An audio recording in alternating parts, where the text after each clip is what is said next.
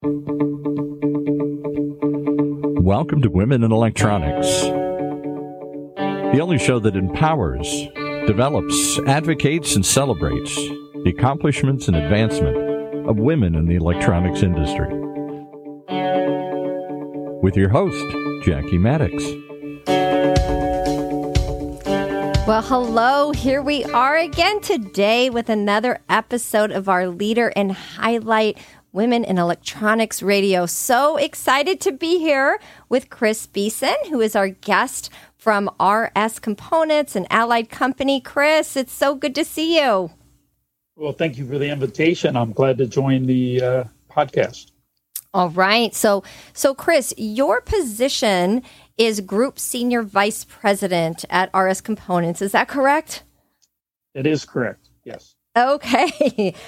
So let's start with that, Chris. Let's just talk about Allied, RS. We hear electro components. Can you just explain to our guests how this all ties in? You know, what a company Allied is, how do you relate with RS, and how these divisions all align together? Well, it's a good question because certainly, especially in the United States, I believe our brand and image at times does need to be explained, but let me try to start. First off, we're based in the UK, actually based in London. The parent company goes by the name of Electro Components. We're a public company based in, once again, in the UK. That being said, our go-to-market, the main brands are RS, which we apply to EMEA and Asia Pac. And in North America, we utilize the brand Allied, which many people know, within the States and, of course, Canada and Mexico. So it's a little different structure, a little different naming rights than some companies have.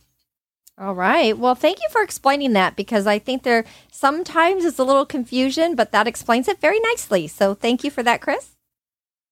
Yeah, I'll just add to that related to my role and function, because it also speaks to the business model. There's certainly pure play models that we're all exposed to in electronics, but our organization is a little blended. Matter of fact, we would probably deem ourselves more of an industrial company than we would even a electronics company. So over the last couple of years, Allied even tweaked their name. They were Allied Electronics, but now that the actual name is Allied Electronics and Automation. And I believe the automation really highlights our focus into this industrial segment, and really both with product mix as well as clients that we're engaged with. It kind of speaks a little bit more of the vertical that we serve. Okay, so that answers my next question. You were very proactive with that about the markets that you serve. And really to comment on that, it's very interesting that you noted that, because when we look at the electronic component industry, and I think you and I had kind of touched upon this at one point, but we serve so many verticals in the electronics industry, industrial automation being one of them. So it's really, with women in electronics, what we're trying to do is serve the entire industry, which there's so many verticals, right? So within the electronic component industry, industrial is such a major factor in this whole industry. So what would your feedback be on that? When you look at people in our industry, say you even take medical, they say, oh, I'm in the medical industry, but really it's a part of the electronic component industry as well. What's some of your feedback on that? And how do we unite this industry under the electronic component industry together? It's an interesting observation, and I think we're all in learning mode every day. My background historically has been electronic components, and I'm representing mostly electronic components, but into an industrial environment. And we hear a lot of the words, I'll say buzzwords to a degree. You think about IoT, and you think about Industry 4.0, and what happens when you apply that to applications, it has in many cases, it has an industrial focus. I think over time, and what we're seeing is it's a little more challenging to be a pure play electronics participant because by definition of your technology, you're moving into, for instance, like the industrial space. So I see a convergence occurring, and I'm seeing that with traditional electronics distributorship. And if you look at their product offerings and their breadth of product offerings over time, they're really starting to expand into areas that we would say, is that, even for us, we're heavily into maintenance and, personal protection equipment and products. And at times that was kind of a standalone industrial focus. But now you see more of the historic electronics players participating in that space as well. So it's a moving equation, but I do believe there's certainly stronger and stronger convergence of industrial companies becoming a little more electronics focused and vice versa. Wow. I love that term. It's a moving equation. I agree with you there. And really, speaking of that, moving, pivoting, I'm going to get into the whole conversation about what we've all experienced is this COVID has really changed a lot of how we're looking at business, how we're doing business. How has a company like Allied been able to pivot, to adjust to the new way of doing things moving forward? I don't even want to say post-COVID because we're still in this time. Like, this is a historic time. And that's why we're doing these podcasts and we're reaching out to leaders like yourself, because there's a lot of mentorship that needs to happen because everybody is forced to look at things different. So how has your organization pivoted during this time? Well, the good news, I don't think we hit the panic button, which could be the case based on many business models that, there was more of a panic at the outset. Because we had a little stronger digital orientation, I believe we had the ability to navigate through COVID, i.e. Zooms and Teams calls, a little bit easier than others. But we're challenged like everyone, really going through the return back to work. What does work look like in the future? Lessons learned from COVID as to what's been very positive and maybe not quite as positive. I've been with the Electro Components Group for a little bit over a year. And you take a topic like new employee onboarding. Well, how does one do that out of their bedroom and to really get become engaged into a company culture and to a company, the overall flow organization? So I think you have to assess that related to the makeup of your organization to address topics that really weren't as prevalent as they are today. So, 18 months ago looks a lot different than today, as we all know. Right. And really, we addressed, we had a all industry event yesterday, and we addressed some pretty critical topics. And, as far as remote working, onboarding new people, all those kinds of things that every single organization is facing as a challenge. So as far as your organization, how are you addressing things like remote working and some of those onboarding challenges and preparing for the next set of leaders to come in?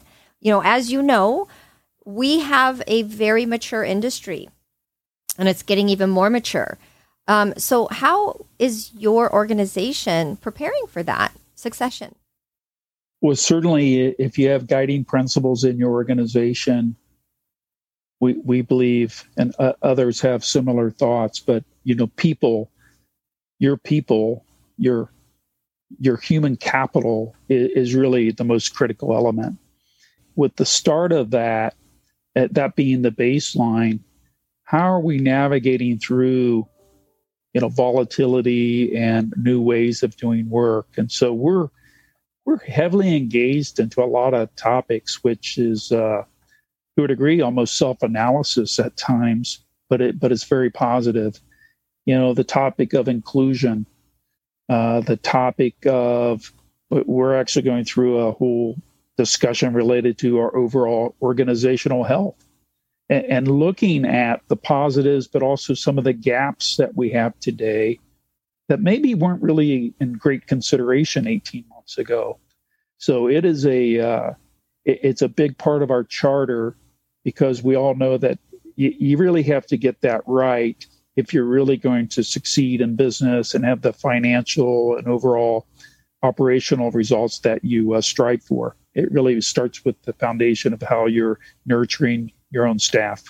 Wow. I like that comment, and I love that you talked about inclusion, because I think that's very accurate. It's really interesting, a major sticking point for a lot of organizations when we look at the data at Women in Electronics is in that first one or two rungs in the ladder for especially women in their careers. So it's really interesting to note and to talk to organizations to see, what is the process for looking at existing managers and really evaluating where the inclusion is or is not, and how are we addressing that within organizations so that we can truly retain talent and allow the advancement that we all are looking for. Yeah, also a very large topic. It's interesting. We have a very large ESG initiative, environmental, social, and governance practice. We're a public company, so you get to see what we're putting out there.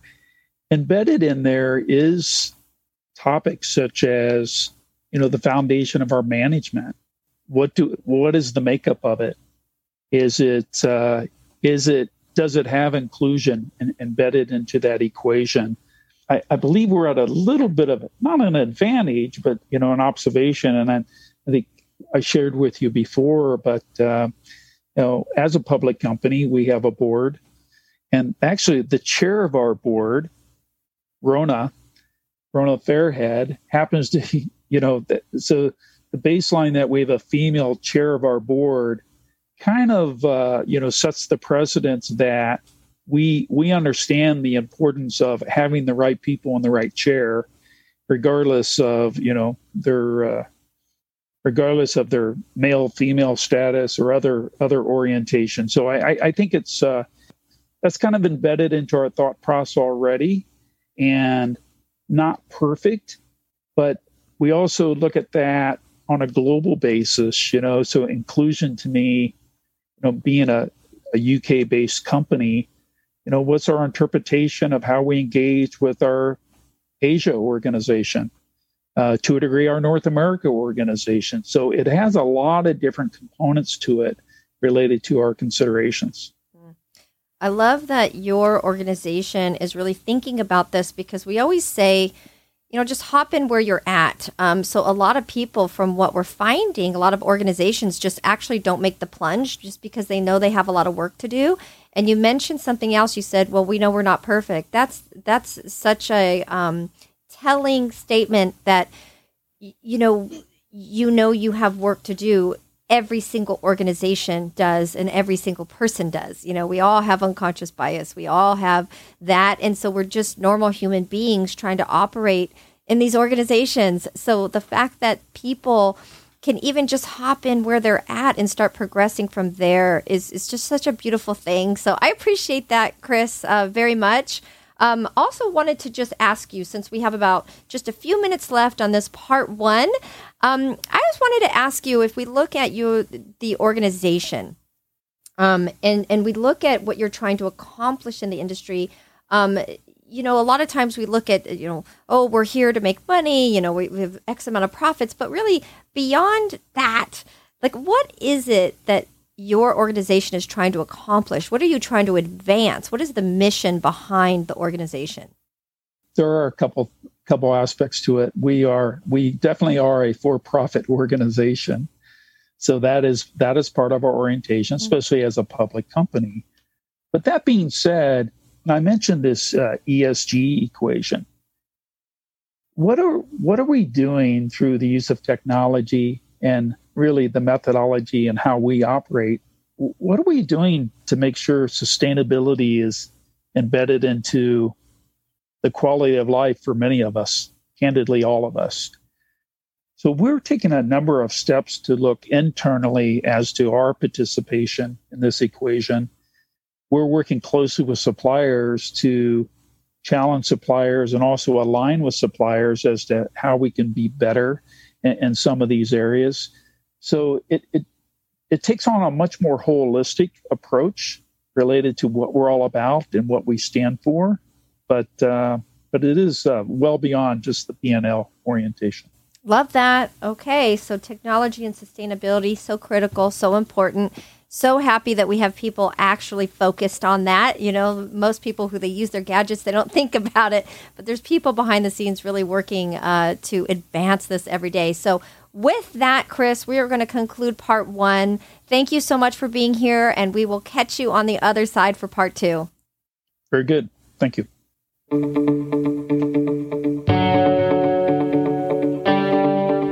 You've been listening to another episode of Women in Electronics, right here in Orange County's only community radio station, octalkradio.net.